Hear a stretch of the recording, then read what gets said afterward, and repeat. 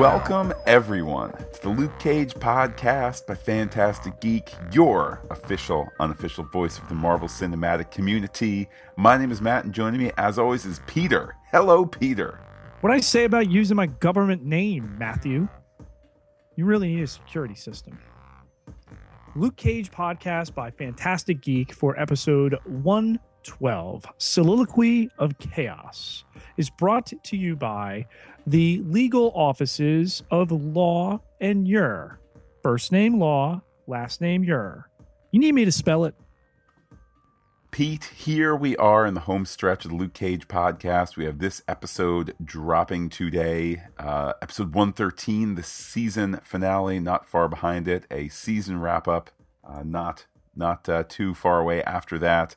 Definitely want to thank people who have been with us this long, continuing to podcast, Agents of S.H.I.E.L.D., of course, and the old Star Trek feed will be heating up. So whether you listen to us on the Pop Culture Podcast feed, or if you want to check out more information by searching iTunes for Fantastic Geek or visiting fantasticgeek.com, it's a great time to be geeking out.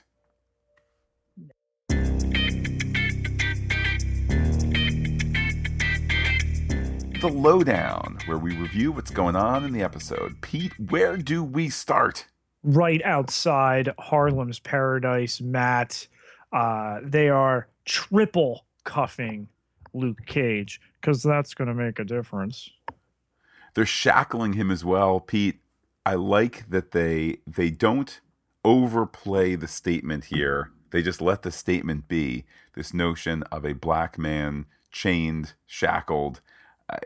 It stands on its own as this I don't know, statement against race, racism, etc. Particularly since we know Luke Cage is not guilty.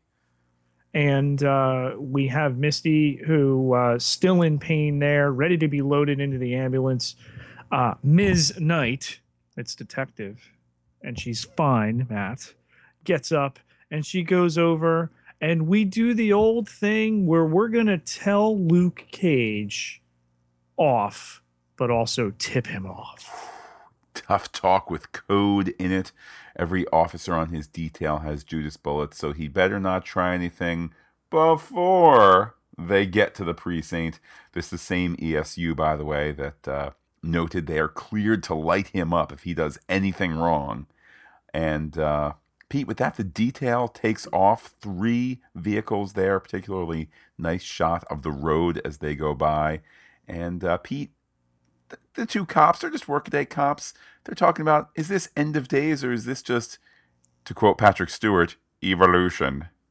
There's the smack talk, too. Some salty smack talk going on between these 2 cops. Some wife jokes. There's a daughter joke. And the one cop we'll be seeing again. Pete, no story effort wasted here in this scene. Yes, we kind of get the jovial banter between lowly police officers, not high up on the totem pole here, driving the fugitive, wondering why it's them and not ESU. But that, of course, is just a little get-to-know-you stuff, so we're a little bit more sympathetic for one of these gentlemen as the story unfolds. And speaking of the lowly, Matt, it is a homeless woman out in front of the police convoy that provides Cage with the cover that he can escape. Slightly hand of the writer, but you know what? We got to get things moving anyway. That's fine. If it wasn't the homeless lady, it would have been a red light, or it would have been, hey, no, you're supposed to be turning. What are you doing? You know, so fine. You want to make it a homeless lady, writers? I got no beef with that. The cuffs, of course, were just for show anyway. And he runs away from the cops, runs away from them shooting at him. He makes his way to an alley and finally is cornered by that officer of color, Officer Plonsky, who had been driving the meat wagon that had him there. Young cops run after a suspect. Officer Plonsky likes to go where they'll end up. The police officer says a cop killer never lasts long out there, but some would call Luke a hero. It turns out Plonsky used to visit Pops every week. There are plenty of people rooting for him.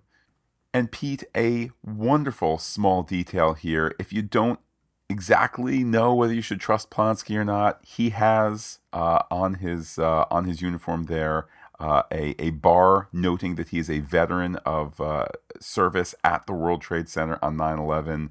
I like that they don't call attention to it, in part because that probably would be slightly inappropriate to kind of be like, I was there on the 9/11, so you can trust me. But the bar is there. I looked it up online, and just adding to the trustworthiness, the credulity of Officer Polsky, who, Pete, just couldn't catch him. He's getting old, and Luke Cage just is somehow going to run off.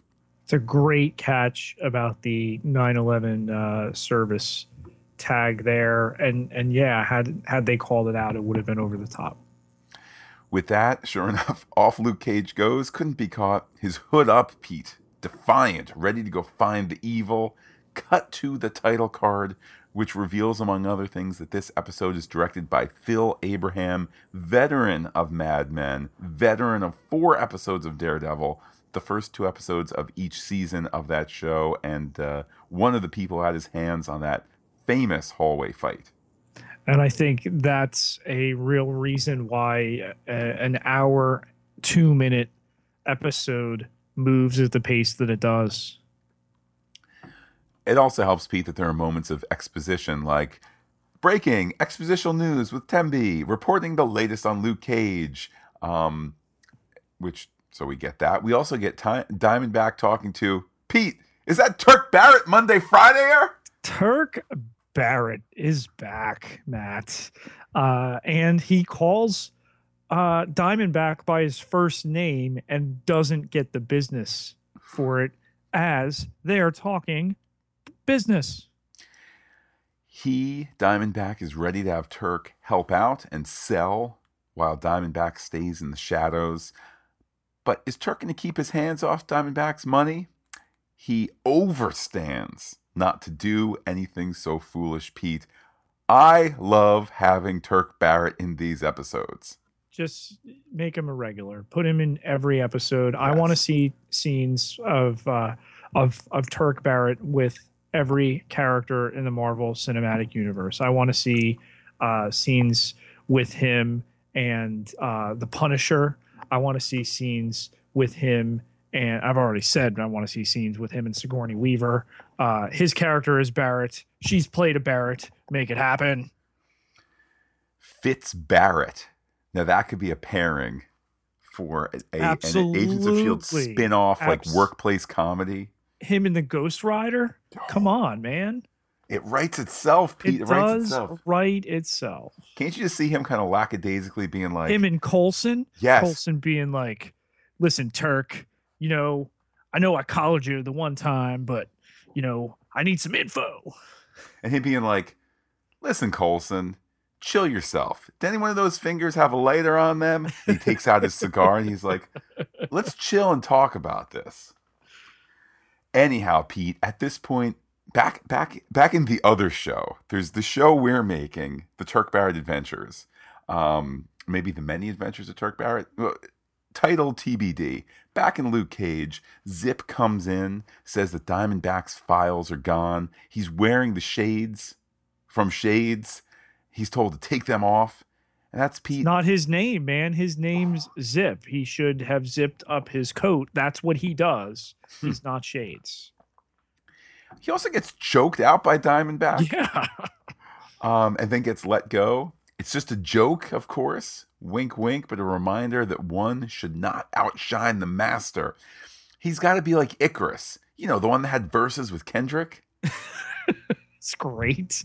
Of course, Turk Barrett, being a well-read man, understands who Icarus was from Greek mythology, having flown too close to the sun. There's these 2 looks of recognition that come across Rob Morgan's face as he's delivering these lines. When he looks at Diamondback after he chokes him out, and then Diamondback turns away laughing, and Turk looks down, and just a smile falls off of his face.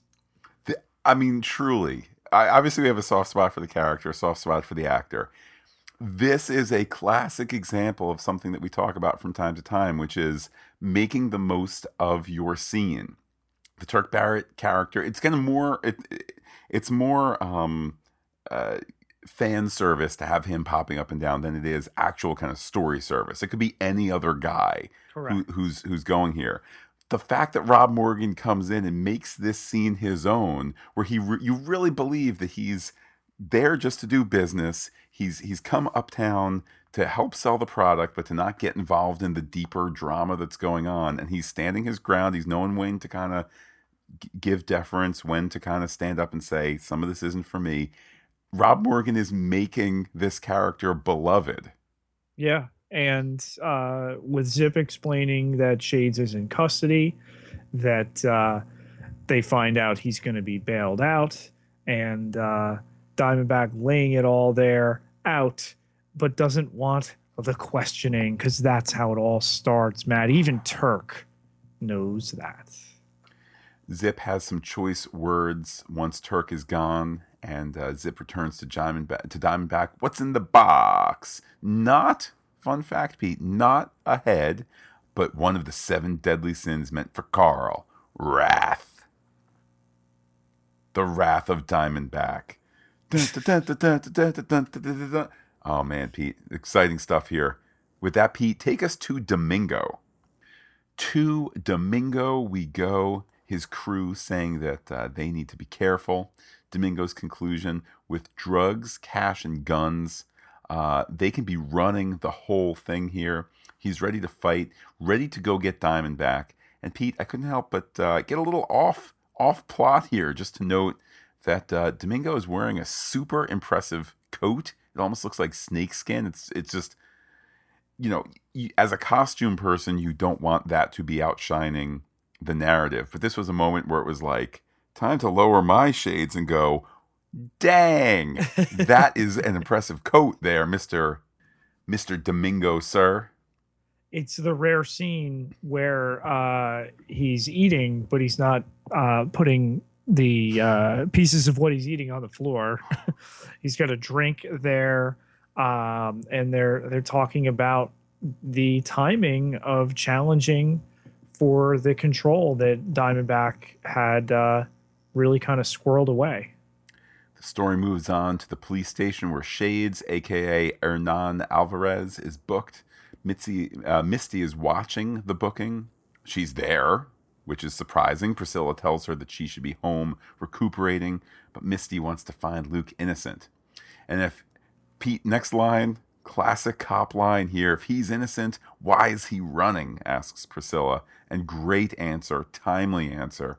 He's a black man being chased by cops with special bullets, and he is accused of being a cop killer. No wonder he's running. I mean, this is 2015, 16 in a nutshell.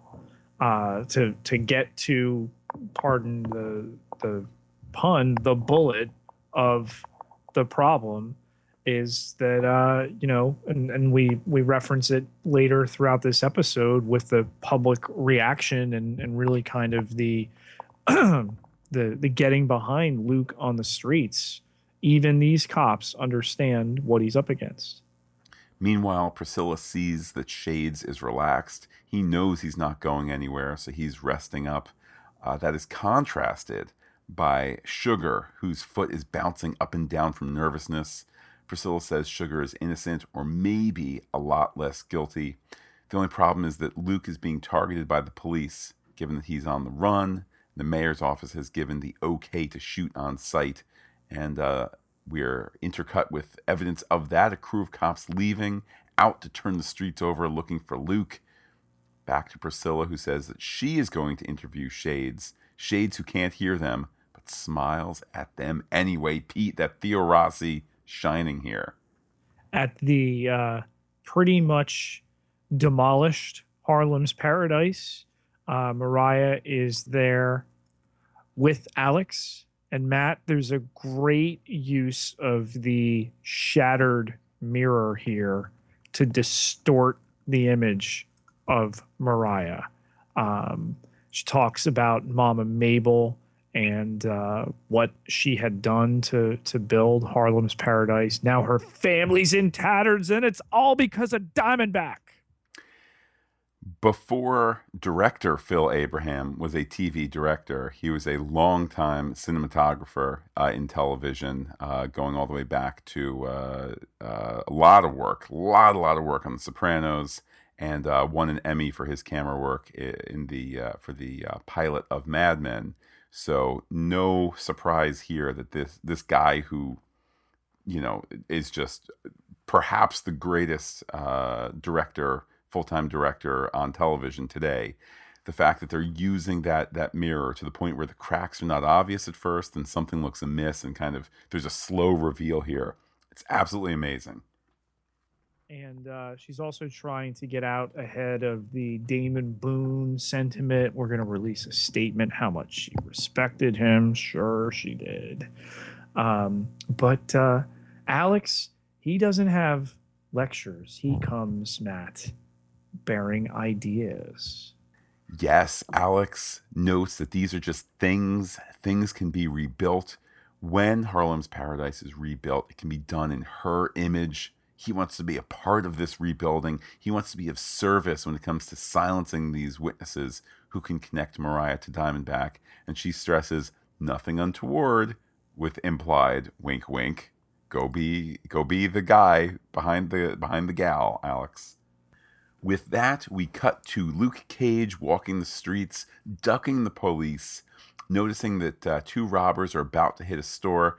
Pete, that poster, what is that poster there? The one that's telling us to take care of our police officers? Who is that? Well, Matt, that would be none other than Stan Lee, dressed as a police officer with a visible badge where it says, "See a crime, report it," right above nightclub party DJ. Luke doesn't have time for this, but he goes in after the two robbers anyway. Hey, Pete, that's Method Man in the bodega. Do you know the Method Man, Matt? The Method Man? The Method Man. I do know the Method Man. Who was in this bodega with his hands up. Indeed. Michael and Bryce are the ones robbing the joint here. Worst government names of robbers ever. Wow. They get knocked out pretty quickly by Luke, particularly after the second gentleman tries to empty his gun into Luke, and it's like, oh, I didn't mean that. I didn't mean to pull the trigger a bunch of times. The big takeaway here, Luke places a call saying that he's going to stay in the cut and see the other person soon. And then he trades hoodies with meth, as one does, Pete. Well, what's interesting here, the Robin Hood aspect goes up a notch in light of our real world goings on. Here's a bullet-riddled hoodie that Method Man now takes, something of a souvenir. He's an admirer of Luke Cage. Luke Cage is an admirer of him. He tells him how PLO style, Matt, was his joint back in the day, just like you. The scene caps off fantastically. It's a strange world, but you know what? Says the bodega owner. Harlem, baby.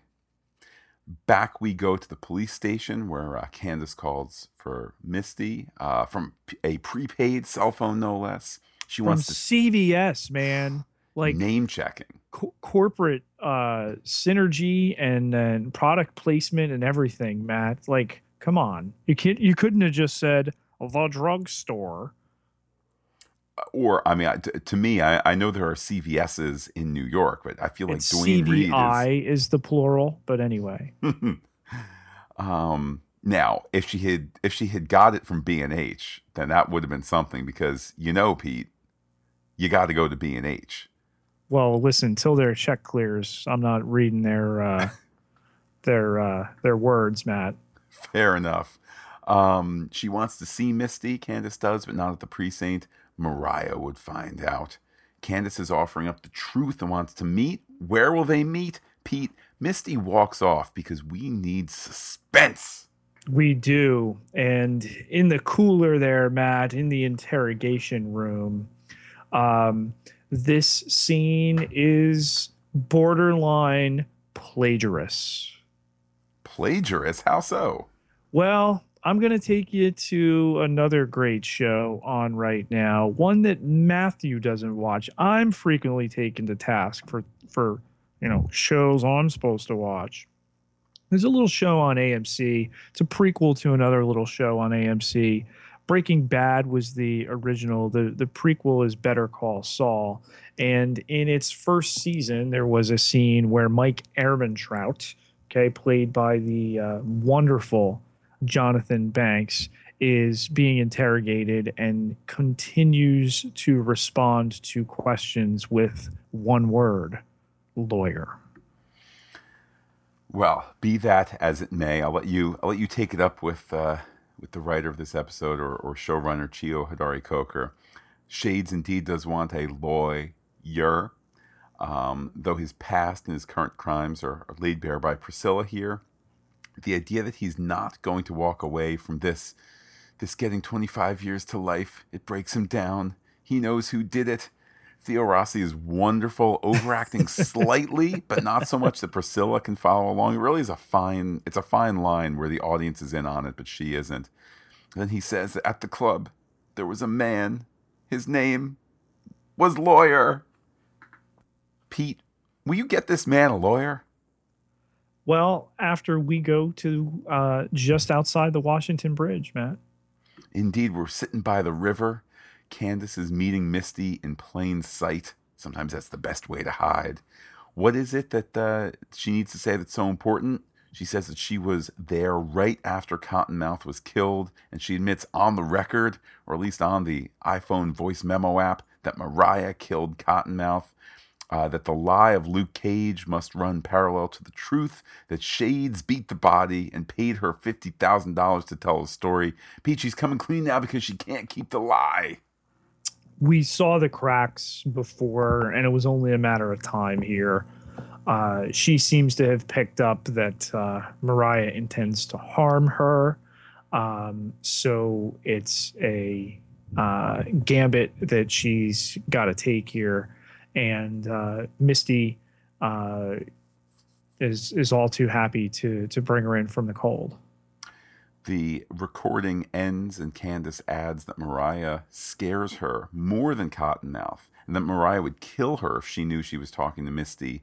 Misty takes away Candace's phone and is going to take her to Claire's mother's place. But Pete, they're being watched. By Alex.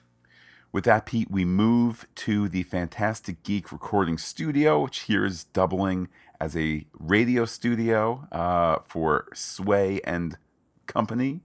Method Man is telling HB about the robbery. Sway doesn't believe him either. Say word! HB asks why Luke Cage is running. Because being bulletproof is second to being black, says Method Man.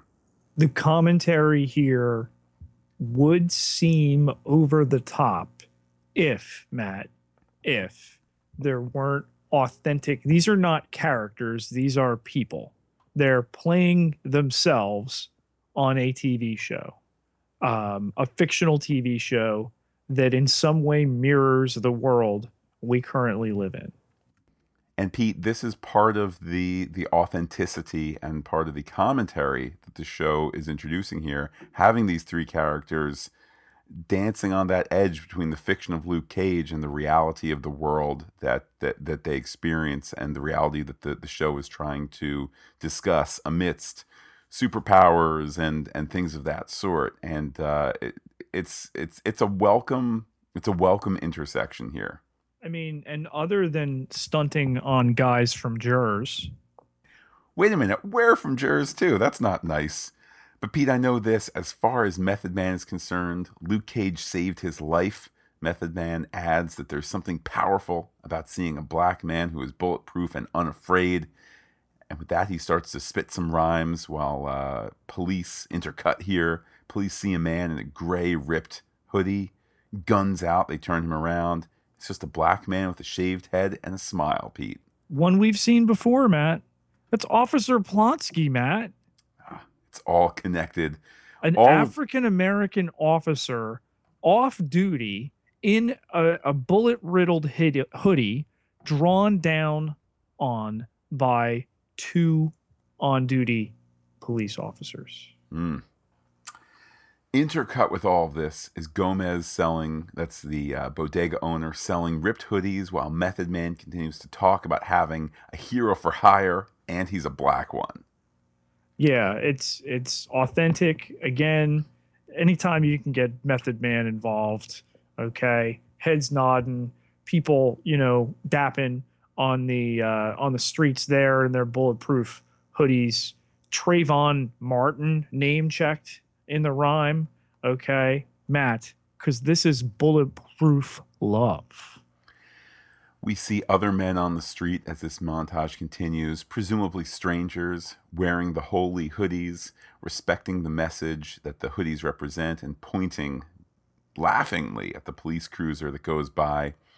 And Method Man wraps up his raps on Sway's universe, and we cut to Tembe reporting on what we just saw. The holy hero. Back to Sway taking phone calls. A citizen thinks that we're not getting the whole story on Luke Cage. Agree, bring on season 2. And hearing this, we cut to the barbershop where Bobby Fish is. He switches over to some blues just in time for those same 4 police officers from the precinct to check in with him, guns drawn. He's not here, man. There is, however, before he turns the radio, and I have to say, it wasn't in Fish's character to be listening to Sway's universe, but on the TV, on the flat screen in Pops, as Fish gets up, Tembe has Priscilla Ridley on TV. It is a small world, Pete, and off the cops go. By the way, though they are best represented by middle-aged Caucasian cop, there's diversity in the bunch there, which is, I think, in line with the notion that some of these police tensions are police versus community, not fundamentally white versus black. But I digress. They get into their car, off they drive, a long shot here, and it turns out that Luke has been watching from across the street. And there's a lengthy shot inside the store of Bobby Fish looking out the window as Luke saunters on in through the back. Bobby says it was a close shave and wonders why Luke hasn't just left town and never turned back. If he was bulletproof, he'd do that and maybe rob a couple banks occasionally. Luke says that he wants to box in all the pieces, and Bobby recounts the situation using the chessboard as a visual metaphor, Pete, just in case you haven't seen that before on a TV show or a movie. Shades in jail, Mariah not on his side. What about Misty? And then, of course, there is one other option, to use someone else to find Diamondback. Pete, who could that be in this a pawn, Matt? Turk Barrett. Bobby calls Turk with the promise of having 30 pairs of vintage Jordans, Pete. Why don't you come on by? The people's pawn, Matt, Turk Barrett. At the police station, there's a dialogueless blonde woman. Perhaps, Pete, she's mute. I don't know. Perhaps she just had her lines cut for time. I don't know. But her first name is Law and last name is Ure. Shades is sprung and tells Misty that he does not, in fact, have all the answers. And Pete, that is about to be made very clear to him. He meets up with Zip at a warehouse, tells Zip to never question his loyalty as they ascend up the freight elevator to see the man upstairs. And Zip notes that he's full of questions. And then, Pete, things take a slight turn. Yeah, I was kind of surprised Shades would allow Zip to get behind him. We don't really believe for a moment that this would be the end of Shades. And once they're up there on the roof, the attempted strangling out of the way here, Shades attempts to get what it is he needs. Pete, it turns out that he needs, get this, his gun, which he uses to take out the 2 goons that were standing by placidly a moment ago. And then with that, he is gleefully eager to go to the penthouse. And the trip ends up with a little triumphant ding in the musical score as the elevator portion of the scene concludes. On the top floor, Zip says he was just following orders. He's not going to say more. Although after 2 hits from the gun butt, Shades is ready to fess up and say this all comes from Diamondback. And tells Zip, too, that he's a puppet, that he's just doing what he's told to be. The second time in this episode, Matt, where somebody tells Zip that Romeo would have been ashamed of him, that he would have been a disappointment. Zip says, nah, he's his own man. 1 shot later, he's a dead man. A dead man with a pair of shades in his coat, which go back 2 shades, if you can imagine that, Pete. Shades with the shades. Back we go to Mariah's townhouse, where Alex updates her about Candace being with Detective Knight. Alex leaves, and Mariah takes a call from Diamondback, who reminds her that they're business partners. She's told that Shades is dead, and this is her chance to grow. That plus there's some discussion about Boone's death.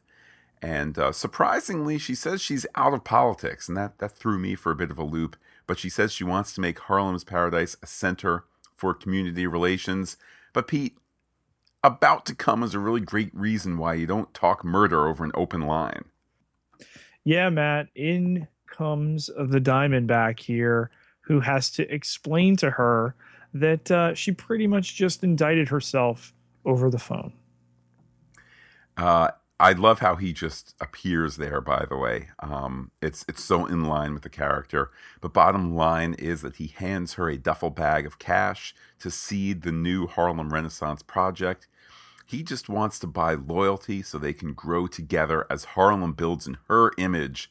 It's now the second time the notion of things being rebuilt in her image is mentioned. Bottom line is Diamondback promises to dispense of Carl, then evaporate, though his cool breeze will return from time to time. And with that, Pete, he leaves, and we cut to the joyous visage of who, Pete? Well, Matt, that would be none other than Hell's Kitchen's own Turk Barrett. Pete, he's just walking happily down the street. Then he's pulled by Luke, who seems that he can't scare Turk Barrett. I mean, Turk Barrett's seen things. Until Luke picks him up, he starts screaming like a child. He's then put in a dumpster. Luke starts to crush it. The screams are humorous, as is the idea of Luke just leaving him in the dumpster until tomorrow's trash pickup. There's food in there. Oh, which was gross, especially when you hit the next line. Even if there's baby diapers in here, man. Nice. Meanwhile, at a seedy location where Domingo and his goons are, Diamondback is reading from the highlighted Bible. Domingo notes that the location is a downgrade, although Diamondback says he's a man who likes his space. Domingo pulls his guns, and Diamondback's unseen goons are suddenly seen, and they have guns too. Diamondback notes that a rattlesnake is at its most dangerous, Pete, when it's cornered. Yeah, there's military grade crates all over the place here, so you know there's some high power hardware, Matt. The fight that breaks out, it's zippy and energetic. Unsurprisingly, the nameless guys take all the initial bullets. Diamondback makes his way out of the main warehouse area, getting to that crate. It now emits a red light. Pete, is this Quentin Tarantino? What's going on here? Diamondback quotes the Bible, though, talking about the rider named Death. Pete, are we talking Ghost Rider here? No Ghost Rider. Just the 4 horsemen of the apocalypse before we transition back to perhaps the horsewoman throwing back some drinks over a pile of cash. Ooh, some Belvedere vodka, fancy. And Pete, she opens up the box that... Pete, is that the gun that killed Uncle Pete? It is, and you would still have that, and amidst the tastefully appointed brownstone of Mariah Dillard here, that there's this fancy box with a pearl handle revolver in it. Yeah, slightly incongruous. I guess President Matthew Ellis did not take all the guns away. Regardless, Shades sneaks in, noting that she needs a security system and that, oh yeah, he's not dead. And it's interesting, he's kind of half talking down to her, saying that her holding a gun isn't herself. I don't approve of how manipulatively and borderline condescendingly Shades speaks to her, but I love that the story is having him do it. I love. He's done it before. Yeah. And there's a sexual vibe to it as well. Pete, the air is thick with electricity of some sort or another. But Pete, he's got something for her. The murder weapon that killed Cornell, her prints, his blood, and Shades is handing it over because they're in it together now. And she talks about reaching across the aisle, and he says that the enemy of his enemy is my friend. So are they going to team up or not, Pete? It's a smart scene here to put two actors just playing so well off one another to this point in the series together again, to put them on a level playing field. They're both cornered by Diamondback, who thinks he's cornered himself, to share the murder weapon. Shades is always surprising you in terms of what he does. Well, and what he has in his magic bag next, I think it's like Mary Poppins' magic bag. You just reach in, you could take out a hat rack next. It's all Disney, Pete. He has the files that pertain to Luke Cage's old life, files that can clear his name. And Mariah concludes the scene hoping that Cage and Diamondback kill each other. Speaking of people killing each other, Pete, back at Diamondback's warehouse, Luke arrives and sees the assorted dead, plus the not quite dead. Pete, is that Domingo, who's maybe he'll be okay? It is, and we're instantly trying to figure out, okay, what did Diamondback do? Did he set off some kind of biological weapon that's caused these men to bleed the way they are? What are these wounds exactly? And to finally find Domingo amongst the Hammer industry labeled boxes and give the necessary exposition to Luke that this was Diamondback, that he expected Luke to show up at some point, of course not in time to save everybody here, and go look in the next room. Which he does. He sees the aforementioned crate, a timer attached to a mess of charges with a minute to go, Pete. Cut to Luke spiriting Domingo out of the building. Building explodes. What did Diamondback use to do that? And now, Pete, this is where I think the story is a little unclear, and I don't know if it's on purpose or not. What did Diamondback use to do that? I was confused. What, the explosion? I think we are meant to either figure out or retroactively figure out that Domingo was beaten to death by the super glove, but I'm not quite clear on any of it. And that's where I think, it's a failing in terms of communicating that. He opened up this box, and yes, you maintain the mystery, at least for now, of what's in the box, and then there was the explosion, so what led to their death? Well, we're not quite sure. And then, in just a wonderful, wonderful cinematic way, dead Domingo turns into his photo in the police station. And that's when we learn that Domingo was beaten to death and hard. It's got to be Cage, right? Elephant punches, Matt. So, I mean, again, it's implied that this was super glove, trademark, restricted.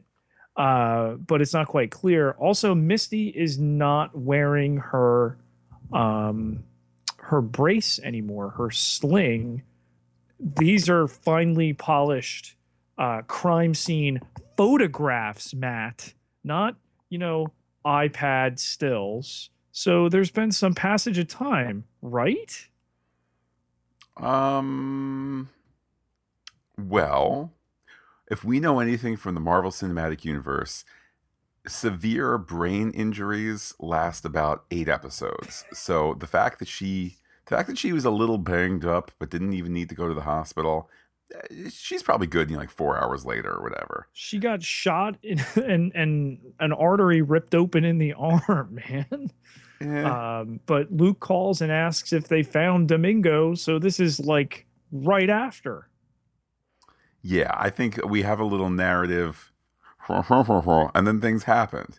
If nothing else, I'd say if there is blame to be laid, the costume department and the continuity person should have made sure she was still wearing the sling, because there's no action in the scene that would preclude her from wearing it. You want to get to a point later where, like, if she's going to be in Pops later, unexplained reason, there's no explanation why she's taken the brace off. Well, we can figure it out ourselves. There's bad guys doing things and she's pulling her gun and dealing with the pain as is. That I would buy. Here, yeah, it should be on her, but Pete just shows that perfect is nobody. With that, Misty gets, as you mentioned, Pete, that call to meet Luke Cage. They do. Nice kind of, she's on the street and he's behind the grate covering a window. They share exposition. They trade story barbs to make sure they're on the same page. Luke says that he must find Diamondback so this can end. Pete, kind of like the season? Yeah. Luke says that she should press Turk for more information. He's in that dumpster near Mount Olivet. Cut to near Mount Olivet, where Mariah and Shades are talking in the car about blowback from Diamondback if this should all come to pass. And turns out that Shades was at the club that night to kill Diamondback. And Mariah admits that Cornell saw things in her she avoided her whole life, and now she's becoming that mwahaha villain. So she's embracing it here, and there's a convergence of character and story. I think it's fitting, Matt, under the crucifix of, or I should say cross. There's no Jesus on the white cross there of Mount Olivet. With that, is she ready? She stays ready, baby. And out of the car they go to show that, wait, but Pete, no, that's Bobby Fish playing chess. Is Bobby Fish going to die like in the next 2 seconds? Please say no. He's not. Whew, I was worried. I truly was worried there, particularly since the actor, is on a network drama now and whatnot. I was like, no, don't kill him off. Anyhow, Luke shows up quickly too. Oh, and Pete, Luke's sporting a black hoodie with a yellow hood lining. That makes me think of like the Luke Cage outfit. It does indeed. There's some serious calls ahead, Matt, being made in this scene. Well, I would only know about the callbacks and not the calls ahead. Here we are with one episode to go. I mean, I know we're discussing this one, but I have one unwatched episode, and all I know, Pete, is that some of the people from this show survive so they can be in the Defenders. Other than that, it's a mystery. But no mystery here at Pops, where Luke is ready to stomp. Mariah and Shades are here for a parlay. She's offering a truce, and they will help him get Diamond back. They're going to give him his freedom with the documents, so Carl Lucas will be free. Mariah is also going to put the murder of Cornell on Diamondback. Pete, happy ending? When Misty Knight comes out, really kind of escalates the situation. Well, will they work this out, she asks. Is Luke working with them? And Pete, you know what brings people together better than just about anything else? What's that? A grenade. A grenade quiets them. They all run for cover because somebody yells, "Grenade!" And Pete, then there's Diamondback in his Jean-Paul Gaultier crap looking like a pimp stormtrooper. Yeah, and there's an effect when shot there. The bullets kind of ripple off. Yeah, it is a subtle effect. I'm glad that they don't take the story time, particularly at this point in the episode, to do, slow motion bullet hits, zoom in, mimic shot from the earlier episode where guy punches Luke Cage. Like, just have the bullet be nothing, because that's what it is to him. Bobby offers a moment of levity. I just fixed up this place. Can't you fight outside? He's told no. And then Pete, what happens? They run towards one another.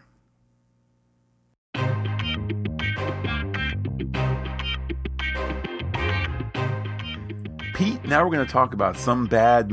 Shut your mouth.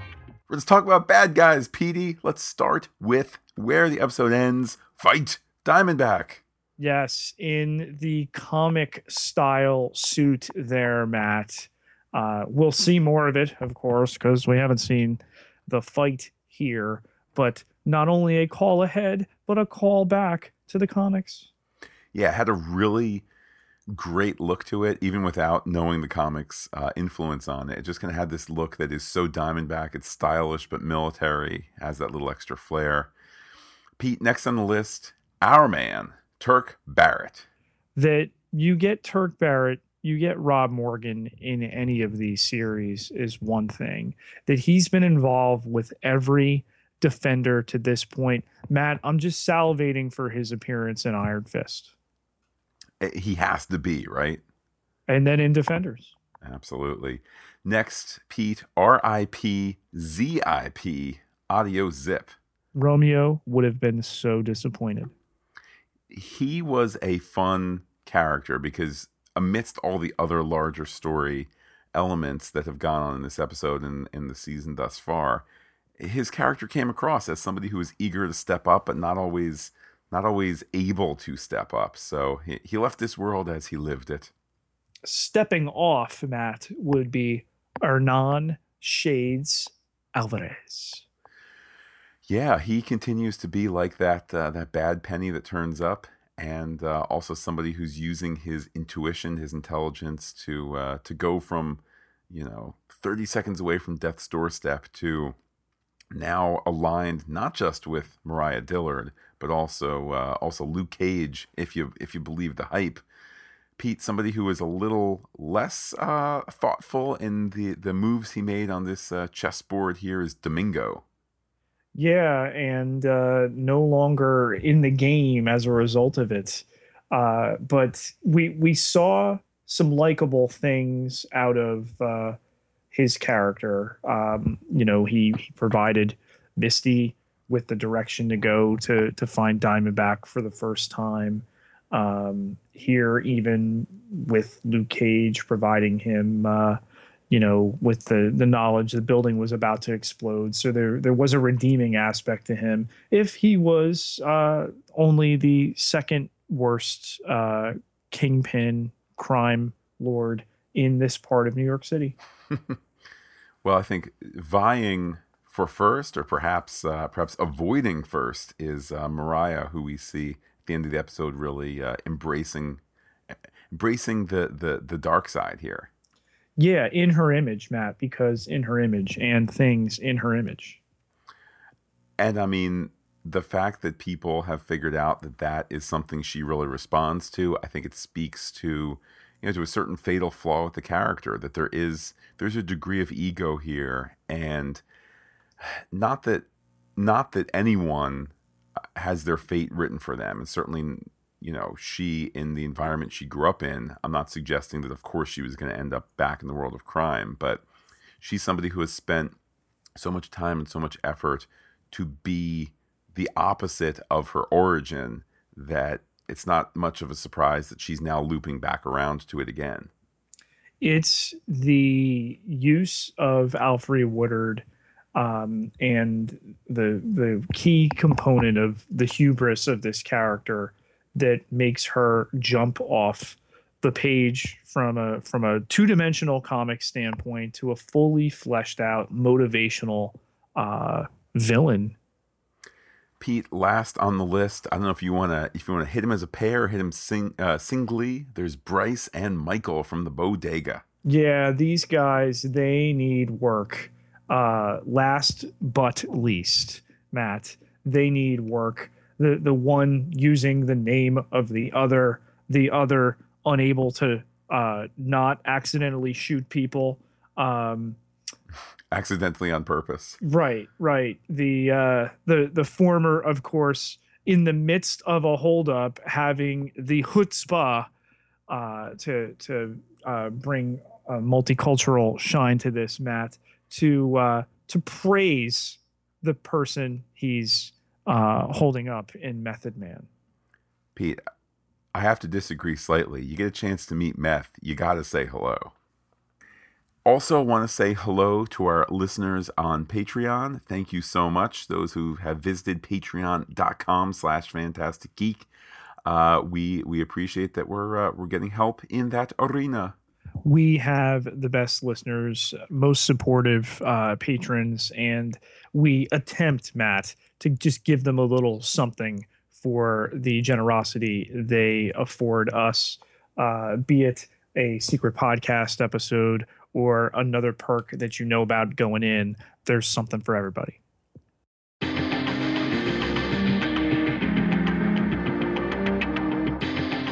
The big picture, where we break down theories about the road ahead. Pete, we don't have much road ahead, but what do you have in the old theory department? Well, once Diamondback broke down Pops here, poor Pops has taken a beating.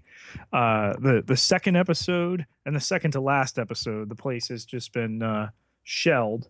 And when the explosion came through, somebody's phone was knocked loose that very conspicuously was grabbed by Shades. So what do you think's going on there?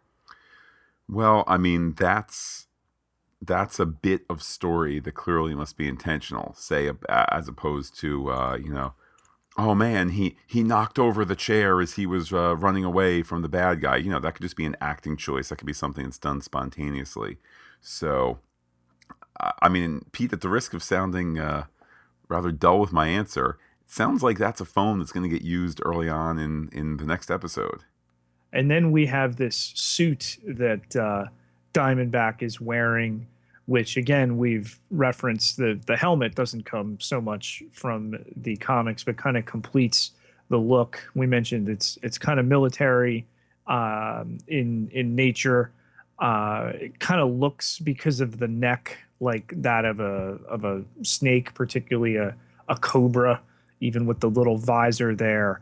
But the way that the bullets just kind of bounce off, Matt, might it be impervious to other forms of abuse? Well, I mean, if not, then it'll be a short fight. So I'm expecting a big brawling, sprawling action set piece when we dive into that next episode. So yeah, hopefully it is pretty impervious, because it's the old Superman needs kryptonite story-wise in order to make things have peril and have jeopardy in the story. So I think we have some good stuff ahead.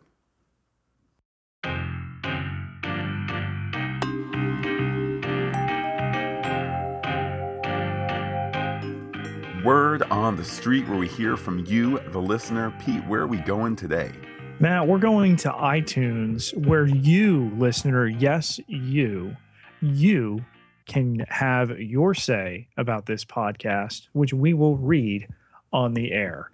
So do you like us? Do you not like us? Let us know. Get over there to iTunes. Help us reach a larger audience, and we'll thank you for it. Pete, here we are with one episode to go, and then following that, we, of course, will have the season 1 wrap-up before this particular podcast feed goes into freeze mode until there's more Luke Cage news or Defenders news. So certainly get those thoughts in about the season as a whole. Pete, I know we've been sitting on an email, or I've been sitting on an email that you saw that I have yet to see. From our pal Donna, who has some thoughts about the end of the season, and look forward to hearing from her. And indeed, listeners, we're about to tell you how you can be in touch. Tell us your thoughts on the season as a whole. And Pete, let's start with you on the Twitter. You can find me on Twitter at Peter, Pieterj Ketalar, Ketelar, 8,552 followers. Can't be wrong. And while I am personally on Twitter as Looking Back Lost, you can be in touch with the podcast anytime in a whole host of ways. You can go to fantasticgeek.com. That's fantastic with a PH. Send an email to fantasticgeek@gmail.com. You can hit us up on Twitter and Instagram as well under Fantastic Geek. But wait, Pete, there's more. Facebook.com/Fantastic Geek. All one word with the PH. couple likes away from a milestone. Could you be that person? Pete, we will be back on Monday to wrap up the last episode of this wonderful season of Luke Cage. Until then, I will say adios to all our listeners and give you the final word. I don't go past, I go through.